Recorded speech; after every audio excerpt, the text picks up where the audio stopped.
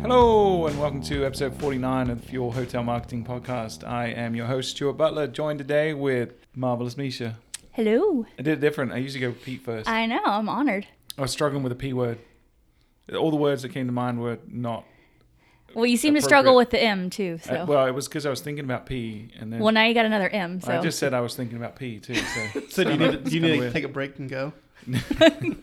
I'm good. And Pete is here as well. Hey, everybody. Pete DeMeo and Melissa Kavanaugh. Hello. I'm the only one that got a descriptor this week. How about that? Pete's descriptor was Pete. He is a Pete. Yeah. I feel like we've gone off the rails already. Yep. We do that a lot. So what are we talking about today, Melissa? This is your episode. We are talking about user testing today. Ooh. Ooh, yeah. Testing our users? Testing our users, testing our websites. Ooh, that I was going sounds to say, if exciting. any of our users or listeners would like to be tested, let us know. That came out way wrong after it said it, so maybe not. I feel like we've been doing this. This is our 49th time doing this, and we should be better than we We are. are not any better than our first episode. We're That's probably terrible. worse. I would guess. I hear 50 is really when it turns the corner. So Yeah, I'm hoping next week. So, Melissa, we're talking about user testing, We are. and you want to elaborate on that? So we are talking about user testing and software that is available where you can watch videos of people actually testing your website and get their commentary and feedback and their opinions on how your website is functioning. You know, it's really interesting that most people, when they're designing a website, design it for themselves and not for their guests. They absolutely do. And so we try to educate our clients on that. And one of the best ways to open their eyes is to show them how an actual guest uses their website, right? So we're going to be talking about that, the pros, the cons.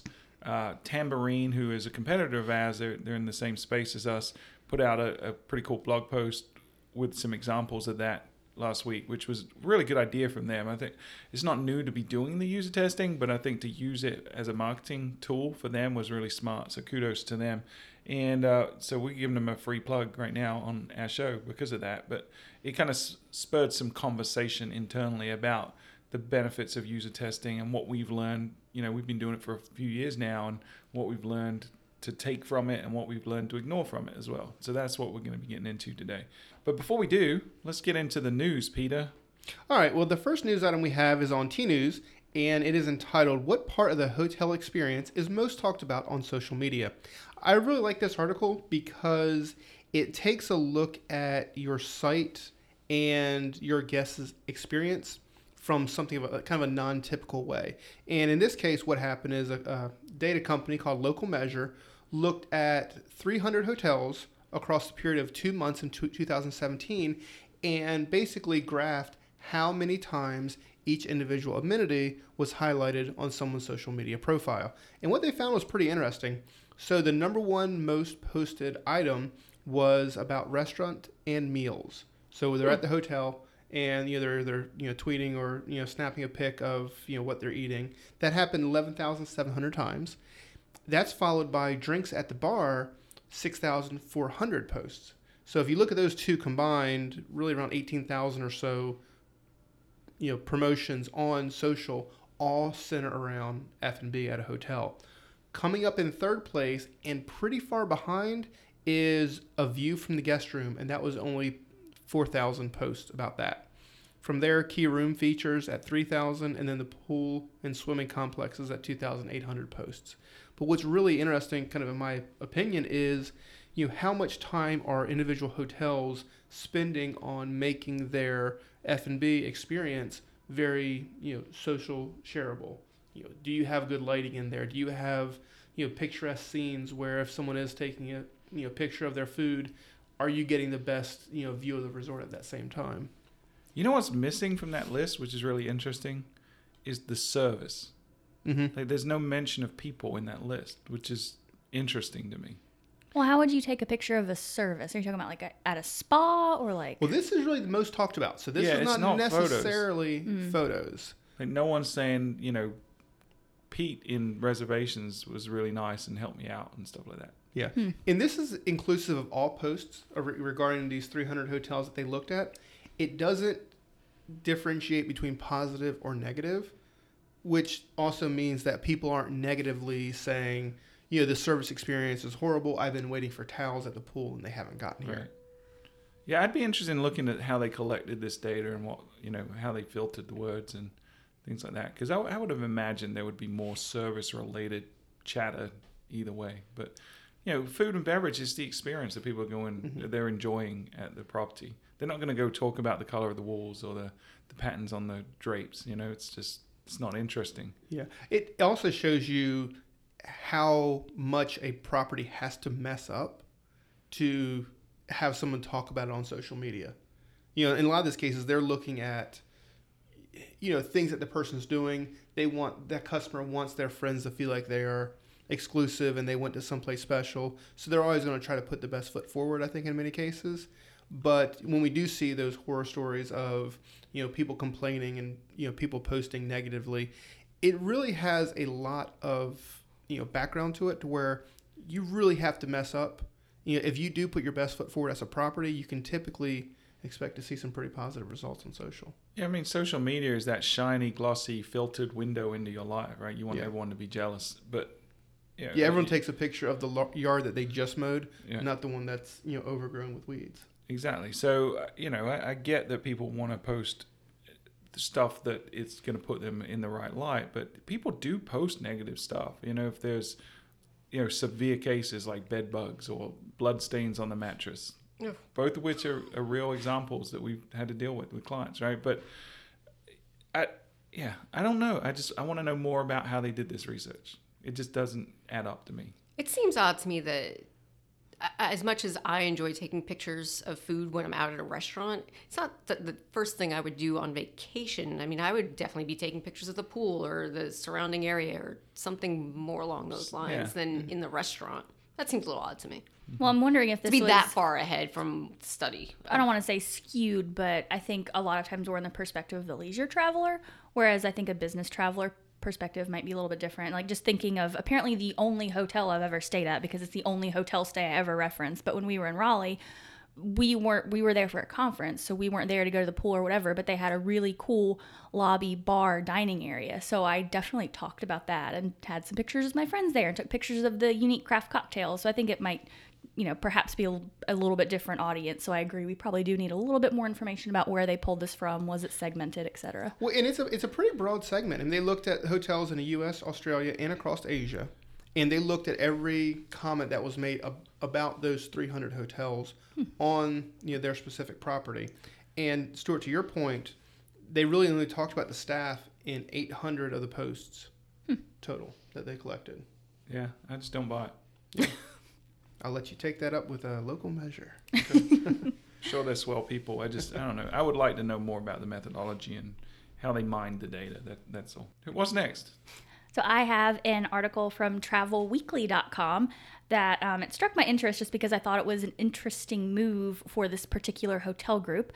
So the article is titled Marriott buys stake in tours and activities search engine, which brought my attention because I feel like other companies have moved in this direction. We just talked about, it was last week or the week before, TripAdvisor is wanting to monetize this aspect of the services that they offer on their website. And Airbnb as well has moved into the more tours and activities direction with where they're going. So Marriott looks like they want a piece of the pie, and they have bought stake in PlacePass, which I have personally never heard of.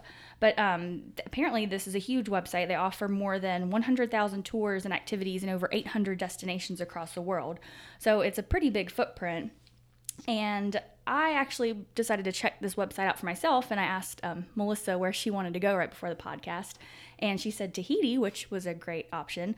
It's a very nice design website from a user perspective, really easy to use. I'm seeing tons of stuff to do in Tahiti, so I think this is perhaps a really good move for Marriott to try to take up a little bit more space and perhaps offer a service that they don't currently offer. That's cool.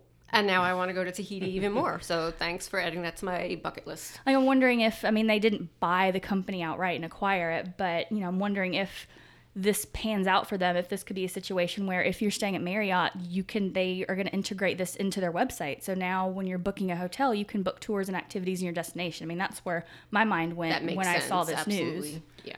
Yeah, it's interesting. I think, obviously hotels are trying to maximize revenue, and there's only so far you're going to be able to push up your ADR. In occupancy is obviously finite. So if you want to increase revenue, you've got to look at new revenue streams. So with a lot of our clients, whether it's things like vacation insurance plans if you cancel, whether it's free or paid breakfast, late checkouts, there's a lot of ways to add additional revenue to an existing stay, F&B, like Pete just said. So that it kind of makes sense from that perspective. However, we've got a lot of clients that for a long time in resort destinations that have tried to package stuff together, package experiences, right? And it used to be golf was huge in some of the destinations we're in, and show tickets and, theme parks and stuff like that. We're seeing that less and less and less. Like, people just don't want to package stuff. And if you think about our life in general, and we talked last week on the episode about instant gratification and expectations and how everything's on demand and we want exactly what we want. We don't want to be told what to do. Like, I don't know if packaging is the way to go, but giving them the option, I think, is fine. And exposing them to something that you can now get an extra $1 here and there from makes sense. But I don't think Marriott's going to go out and start saying, get a room and these 7 activities in your stay. Because remember, people aren't choosing to go to the hotel to stay at the hotel. They go into the destination for an existing reason. All right, they're either meeting someone or attending something, or there's an event going on, or it's their annual vacation. They're going to the destination. They have to stay at a hotel, and sometimes they have leisure time to do extra stuff in their free time, where this could come into play. But I mean, from a data perspective, it's a great sharing opportunity. People are going to take multiple tours and events during a travel experience, and they'll probably do it multiple times through a year in different destinations.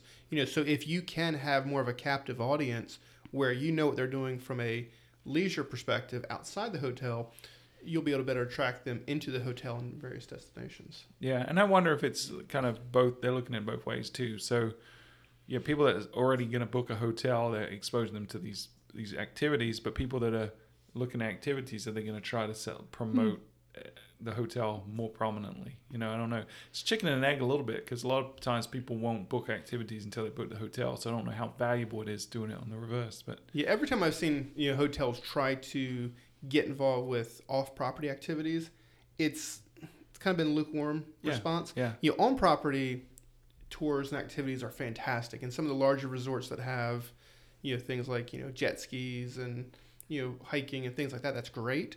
But for properties who don't have that, just having some type of commission-based structure is typically where I've seen those hotels eventually go, because inevitably the tour operator is going to want you to push their product. And then when the customer's on the property, it gets a little bit overwhelming for them.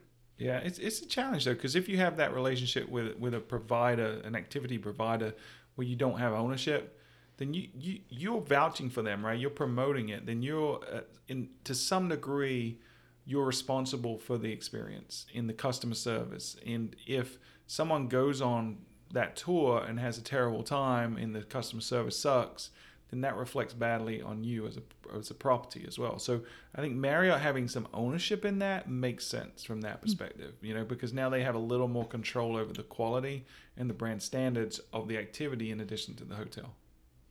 I will say, on an unrelated note, I thought it was amusing that on this particular page about Marriott, I am seeing no fewer than 5 display ads pushing the Starwood guest programs, like loyalty program.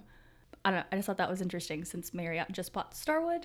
Well, would they not push the Marriott loyalty program? Well, they're trying to merge the two, right? Well, for sure. But and 5 on one page is a little overwhelming. I haven't seen that many for the same brand since Zenni, which I guess they work, because I just bought some new glasses, but...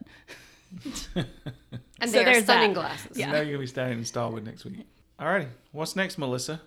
What's next is not an actual news article, but it is hot off the press from my inbox to your ears. And that is that Google has finally released to the world, entirely global, free testing software. You heard it here. free testing software to everybody. So if you have Google Analytics, you now have access to their testing software called Google Optimize, which allows you to test and serve personalized website experiences through their software. And so now 0% of people in this listening demographic have an excuse not to be testing. Now, they had a product before, right, that was not very good. It was terrible. So is this That's one what better? I have to say. Is this one better? I believe it will be better. I have not had the chance to test it for myself, testing, but it couldn't be worse than So it was called Google Website Optimizer before, right? Yes. And now it's called Google Optimizer. So Google Optimize. Optimize, okay. Yes. So they lost website and R, and it's a whole It's a whole revolutionary new different thing. product. But yeah. they added 360. Oh, this is true. That's a different product. That's Okay. for the paid, like super duper expensive version. Well, see, that's what I was going to Sweet. ask. What's their gain here? I know Google Analytics is free, and I know they have a premium version. I mean, is this... Because now you'll be able to see how much you're testing your AdWords stuff, and you can test your landing pages. Data. All, and Targeting. they get all your data. Just in the back of my mind, I'm like, nothing is ever free. What's the catch? Yeah, with Google it's data, and so, you know, if I was Optimizely or Visual Website Optimizer or one of these other companies in this space, I'd obviously get a little bit nervous right now. Yes.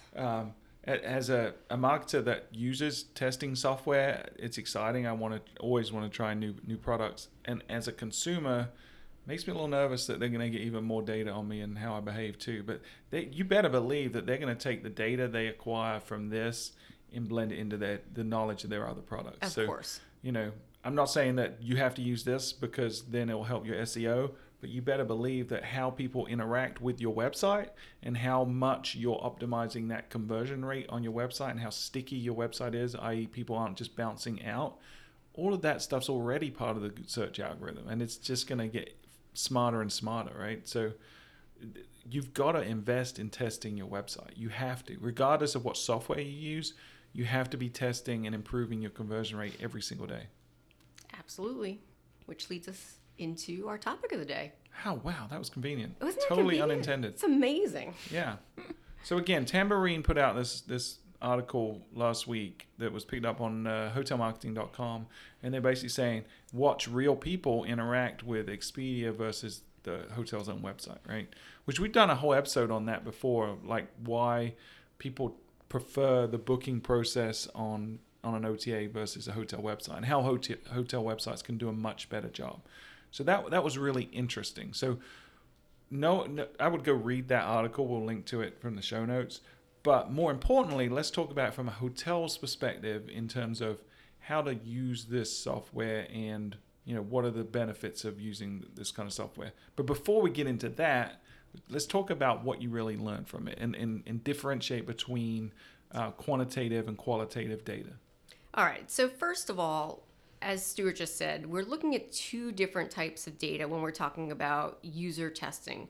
What we talked about in the news was testing software, A/B testing. That gives you concrete, measurable data based on basically science and math, where you have things that count as data. You have page views, you have visits, you have revenue, you have an actual conversion rate that is measurable by science.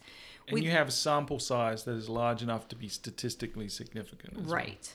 With user testing or any type of behavioral testing where you're watching a video and you're getting feedback, you can't really put a number. You can't put a conversion rate. You can't put anything really measurable on that data, so to speak. So that's qualitative data. If you think about it, the word quality is just about in there. And you can't measure quality with hard science. It's opinions. Right. It's a lot more subjective, whereas A/B testing is completely objective. In addition, typically with user testing software, you're talking about a very small sample size. You're not talking about thousands or tens of thousands or hundreds of thousands of people coming to your site that are being tested. You're typically looking at a much smaller sample size. Maybe 10, maybe 20 people maximum is what we would normally see in a user testing. And that's a very small sample size. So keep that in mind. Yeah, and this is an extension of what, you know, focus groups have done for years, you know, and back in the day when I started out in this industry 16 years ago, we would go to a hotel and offer free breakfast for guests that were staying there to come and sit down in front of a computer and use a tool, like whether it's the website or whatever functionality we'd rolled out, it's artificial because they know we're observing them, and but we could only do it in limited number, and it took forever, and to get the people to do it, and it was just a lot of rigmarole, right? So user testing has virtualized that. We can do it via the internet, solicit targeted people, and do it in a way that's a lot more cost effective than it used to be.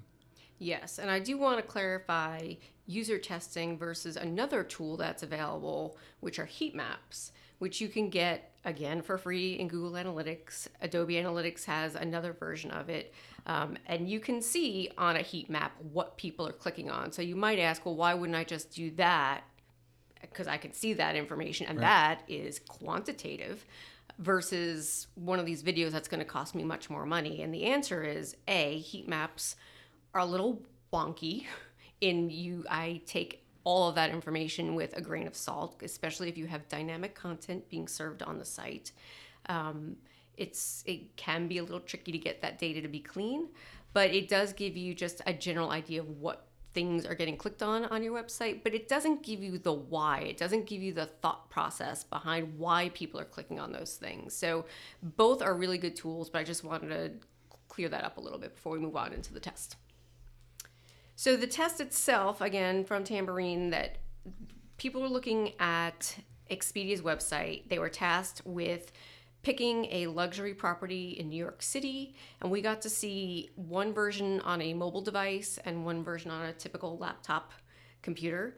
And we got to see them go through that thought process of navigating the search, trying to figure out how to filter the search results for a luxury property, which may or may not have been intuitive, and then going through the booking process all the way until they actually had to put in a credit card, and their thought process of how they chose the property that they selected, et cetera, et cetera. And then they were asked to go to Google and search for that same property and compare the experience on the hotel's website to Expedia's experience. And that was the most important part of, in my opinion, the test, was to see which they thought was easier to book on and what the hiccups were on both sites. And the findings were not surprising. Expedia was pretty much flawless. It was very easy to book. It was 2 steps to check out, basically, versus the property websites where they had more selections to make along the way, whether it was additional services, they had to log in or not log in, and there were more questions to be answered in the booking process. So nothing surprising on the outcome of the test, but it definitely is interesting to watch those videos. For sure. I mean, it's definitely interesting. Like I said, we did a whole episode on that same concept. Hotels have to get smarter. They have to do a better job of creating a mousetrap that puts people through the funnel as fast as possible. But for the purpose of today's conversation, let's kind of just talk in generalities about user testing, how valuable it is, and some of the pitfalls as well. We've made mistakes internally when we've used user testing. We've made incorrect assumptions, I feel like, at times, but we've learned from that, right? We don't, or very, very rarely do we launch a new website now for one of our clients without doing some user testing, either during the process or as it launches, right? Well, we've also do in times before launching a new site. We just finished rolling out a new website for a rental management company. And before we even went there, we looked at the few key competitors in the market, but then also had them do a user testing experience on Airbnb, VRBO, and Expedia, and watched how the customers were doing that to help us better serve specifically that vacation rental customer. And it did give us a lot of good insights. Most of the insights that you see are more little roadblocks that the customer hits on one site versus another site. Not necessarily something that you would ever pick up on, say, a click stream through the site, but where they weren't quite sure of what they wanted to do. And having that person, dictate what they're doing during the process is always nice as well, because you kind of get an understanding of they want to see the amenities and they're trying to find a place to click for it, but they just really can't put the dots together. Sure, and I think this type of information is so invaluable because I know that we get stuck, and I think a lot of hotel managers or hotel marketers get stuck in either we really love this design, we want to go with this design because it's pretty, Or when they're going through a hotel website, I feel like we're a little bit savvier. We know where to look for certain things. If I'm looking for a blog and I can't find it, I know to go to the footer because there's going to be a link. Like little things like that, we know where to find stuff because we work on websites all day. Obviously, the average user is not going to be quite as savvy. So having that perspective on how actually usable your website really is really important. Yeah, and it's silly stuff. I mean, we come at it from a different perspective because we're technology and websites. The hotel comes at it from a completely different perspective because they have this innate knowledge of the property already, right? So one of the early ones we did was just when I had the aha moment that like this is going to be valuable, and that was it was an oceanfront property in a resort destination, and the person that was on the website said as they were going through, I don't know if this hotel's on the ocean or not, right? And when we looked at the photography, there was lots of cool stuff of people on the beach. There was lots of cool property shots and amenity shots. But there wasn't anything on the site, either written or in the photography, that said, this is literally right on the ocean, right? So we put some different photography on there, put some different verbiage on there, and reran the test. And that never came up again, right? It was just positioning the property, showing a photo that had not just the property, but its vicinity to the beach front and center was really critical. And once we launched with that, we saw the conversion rate go up, So it's little things that you take for granted. The property had oceanfront in its name. I mean, it was not obvious, right? But apparently it was to the consumer that wasn't familiar with the property. Yeah, and that really lets us see what we don't expect to see. We expect visitors to take a certain path because we are intimately familiar with a property and or a website. We expect visitors to take a certain path through the website, and then you get to watch these real people and you go, wait, why did you click on that instead of this other thing that was blatantly obvious to us? But these are the things that, start to entice conversation internally, like what else can we do with this? Why, is there a better way to present this information or drive people better down this conversion path and generate ideas for testing those hypotheses? Pete, you have to leave us? I do. I have to sneak out early. Okay. Sneaky Pete. That's going to be my thing for next week. Sneaky Pete. There you go. Thanks for joining us, Pete. not Before you alliteral, leave, where can though. they find you on the web, buddy? Well, they can find me on Twitter at PDeMayo. And also, they can make sure to tweet Fuel AMA, and I can answer any question that they may have on the next podcast, which is our 50th. Ooh, I didn't say you were invited on that one. I'm sneaky. We're gonna I might be there. Oh. Bring it in the A-list for next week. I'm going to get a bunch of ringers. All right. So come listen to me on episode 51 of the Fuel Podcast. All right, Pete. Thanks. That Pete guy, he just completely derailed me. I forgot where we were in the conversation. All right, so back to user testing. So just to clarify, because I don't think we necessarily did the best job of explaining what it is. So it's a website that is usertesting.com, right? Yes. That you can go to and you can actually sign up and say, run a test yourself. So you basically say, here are the instructions. Here are the people that I want to target, like leisure travelers, whatever, age demographics. There's all kinds of targeting that you can do, and how many people you want to respond. And basically, once that they match you up with a test subject, that person comes to, they have software on their computer or mobile device, and they'll come and they'll follow your instructions, and they will literally take you very, very literally. There's not a lot of deviation from what you tell them to do. Click, click, click. But you get to record their screen, so you see what how they're behaving, and you get to hear them because they talk their way through it. So you hear their internal monologue, and they're going to talk you through their thought process. And that's where the real value comes in. And when we're talking about the results we've seen, that's why, because we get to hear how people interpret stuff. And we've learned over time how they interpret the questions is almost as important as anything else, Yes. right? And keeping them as simple as possible is really, really important. But also verbiage on the website, like click on the XYZ button and whether or not they find that and whether they interpret it as a different button, is real interesting. So you got to be completely dummy proof when you set these tests up. Which doesn't seem possible. Every time I think I've been dummy proof, I've been proven wrong.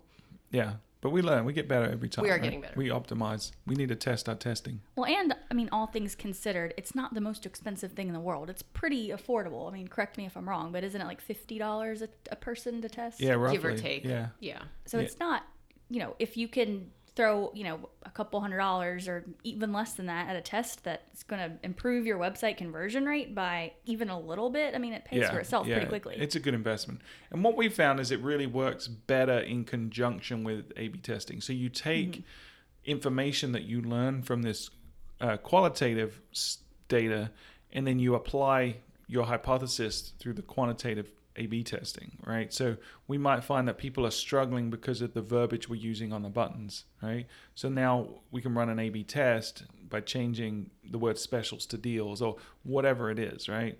And then we can get actionable results that we can apply. Exactly. So I don't think user testing in and of itself is that valuable. Like, you can't just do user testing and say, yeah, I've got an optimization strategy. I think it's a part of a much bigger testing strategy and part of a bigger puzzle. Exactly, because again, we are talking about a very small sample size, and making big decisions on your website that is generating a lot of money for you based on 5 people's opinion, which, by the way, aren't always the same, can be a little dangerous. So always, if you're getting differing opinions on the same task, or maybe you are getting a consistent opinion on the same task, but just always test it. It will cost you less than making a bad decision. So what are some of the biggest things, like if someone wants to start user testing, what are some advice that you would give them before they started? I would say to call us. That would be step 1. Shameless plug. If they want to do it on their own, because we're not going to force anyone to use an agency. Yes, if they want to do it on their own, I would say come up with a small task to start with. Don't shoot for the sky, come up with something simple. I personally think that coming up with the instructions for the test is the hardest part of this experience, because as Stuart said, people will take you very literally, and how they interpret what you are asking them to do can be really challenging. It's also difficult to kind of form the tasks in a way that gives you the information you're looking for without skewing the tester to go in a direction just to verify your own hypothesis. Yeah, don't put leading questions, for sure. So I say start small, as we say with everything. Just start with something very simple. Ask them to, complete a room search and give their opinion on, the results page, and how that they would filter a room type, for example. That would be one way to go. And then have them potentially go through that booking process without entering, obviously, their credit card information, and see if there are any hangups along the way. That would be something very simple to get going.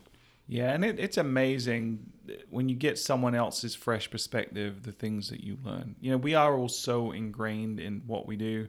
In hotels and hoteliers, managers, owners, and marketers, that it's their baby. And they often cannot see past what they want to see. They have this, just utopian view of what it is, and they've done it so many times. So one of the cautions I would give you too is don't fall prey to confirmation bias. Just because if 4 people say something, but then one person says the things you already assume, right? You tend to naturally, it's just a human psychological phenomena, you're going to gravitate towards, well, that one guy said the same as me. So just be cautious, and let this should be something that creates new questions for you and new ways to think about things, so that you can apply, these other tests. So what we do here is we look at the qualitative data that we get from user testing. We look at the quantitative data that we get from A/B multivariate testing on the site. And then we look at global data, then another quantitative study data that we, in terms of like the things we did with Flip2 with our recent website behavior study.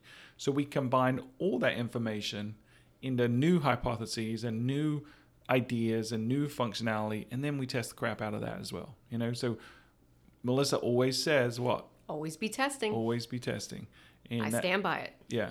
And there are different tools that give you different results and different angles. But it's you just got to have an inquisitive mind, and have the mindset that no website is perfect, and it can always be better. And it's all about incremental changes, because if you can move the needle 0.1%, today and then 0.1% next week, and then you keep going and it accumulates and accumulates. Before you know it, you've significantly shifted the needle, and you're making a lot more revenue, a lot more conversions. Your search rankings are higher, and everyone's happy. Yeah, I think the really cool part about user testing is once you get over the initial hurdles, which could be just defining your goal, writing the instructions in an unbiased way where you're not pushing the user to do what you want your outcome to be. Once you kind of overcome those hurdles, the options are really endless, and you have so many opportunities to get creative with this. I personally really enjoy, seeing what Tambourine did, where they're looking at not only the hotel's website, but Expedia, and trying to differentiate the difference between those two different booking processes, or even, being a little sneaky, taking Pete's method and looking at some of your competitors. I mean, I love that idea. I really like that you can be as creative and outside of the box. This doesn't just have to be your own website. You can look at other people's website and see how people are interacting with it. What do they like about it? How are they using it? And use that to your advantage. Yeah, think about just search. How do people search? How do they use Google? So if you're interested at all in how the SERP, the search engine results page changes, has affected you, if we got a lot of clients this year that are still number one for all the keywords they were number one for last year, but their organic search traffic is down. If you're doing user testing, you can see why, because you'll see these people aren't even getting down to the organic results. Absolutely. And you don't even have to do it from a brand perspective too. Like you were saying, you can, if you're really interested in how your consumer is finding your property, ask them to pretend like they're planning a vacation. What is their thought process in your destination? You want to go to Tahiti. Okay, go to a search engine, type something, whatever it may be. You can leave it as broad or specific as you want, but that really puts you in their head and is a really good opportunity for you to start presenting that information to them if it's not on your website. Yeah. So, it's cheap, it's instantaneous, it's valuable. I can't say enough that I recommend everyone should try it. But like Melissa said at the beginning, start small. You can do one person at a time and see if your questions are on point or leading or misleading, and then adjust the test, and then push it out to 4 or 5 people. And if you're really, really interested in it, I would recommend being a tester. I actually have done a few user tests. You do get paid to do it. It's not a lot. It's like $10 a test.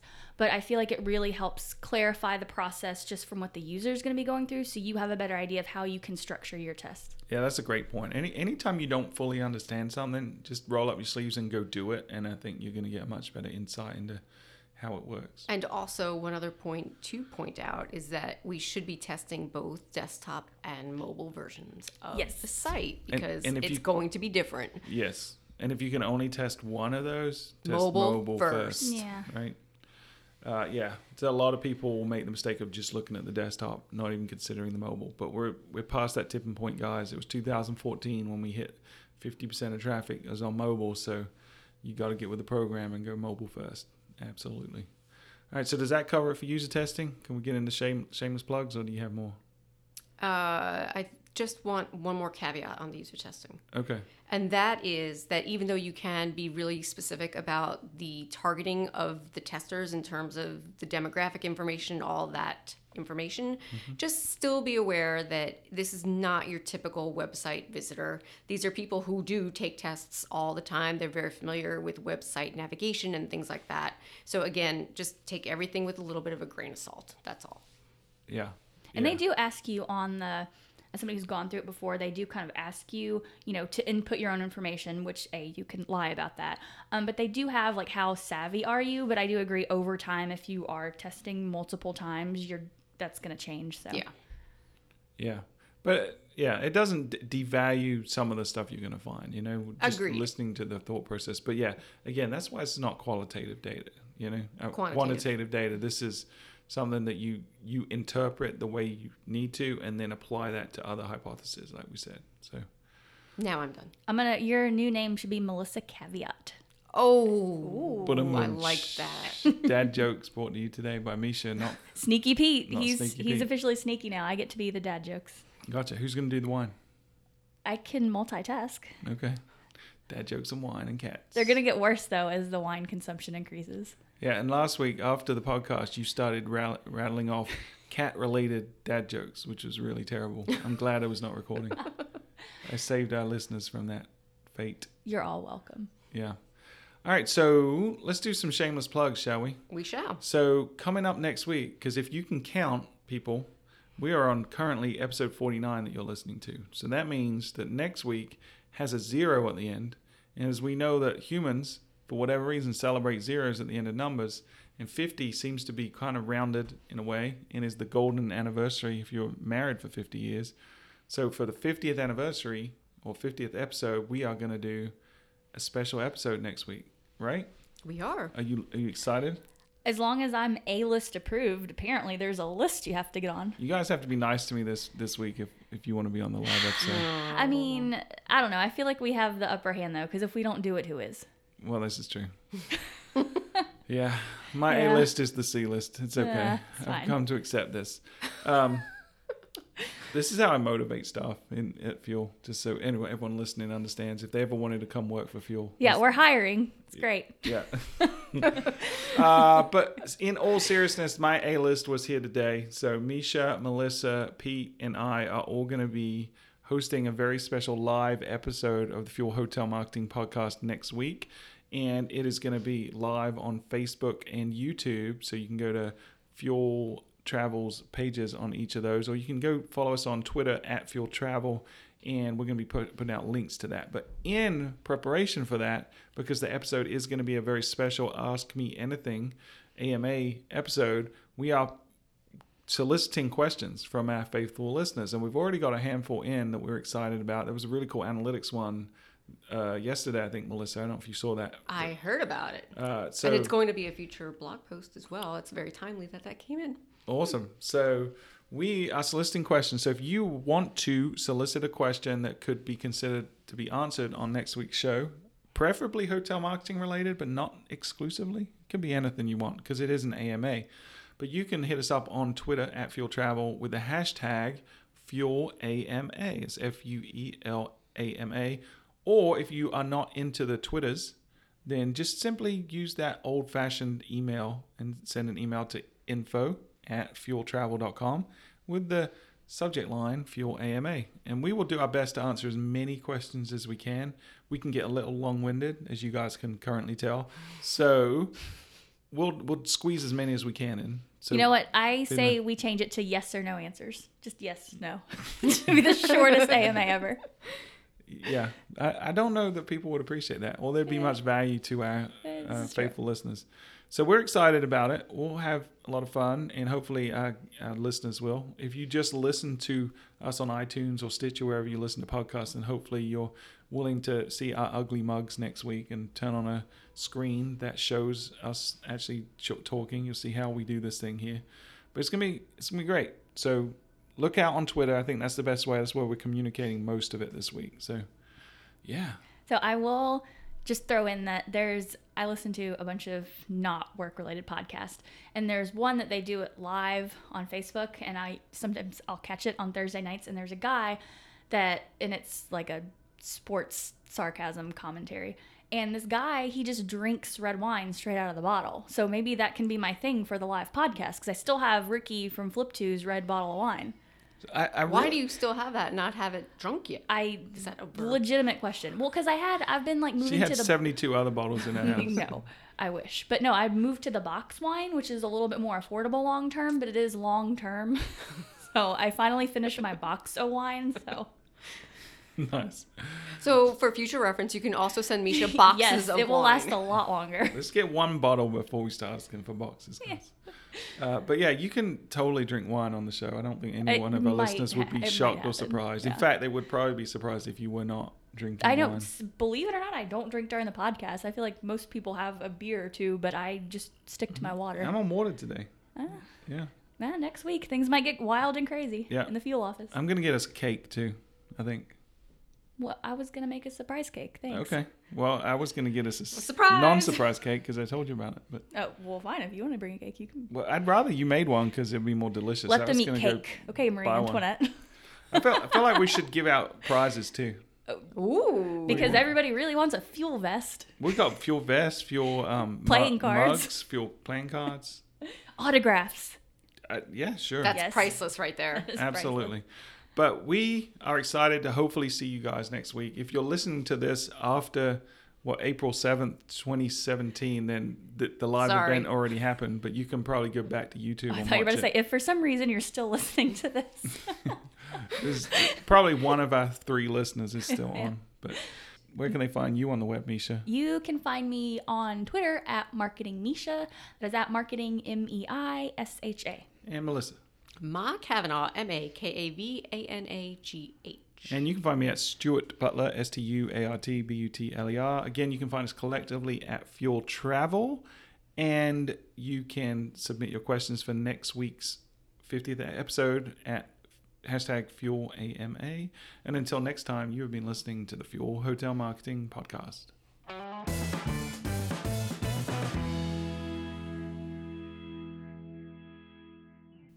Something for the end.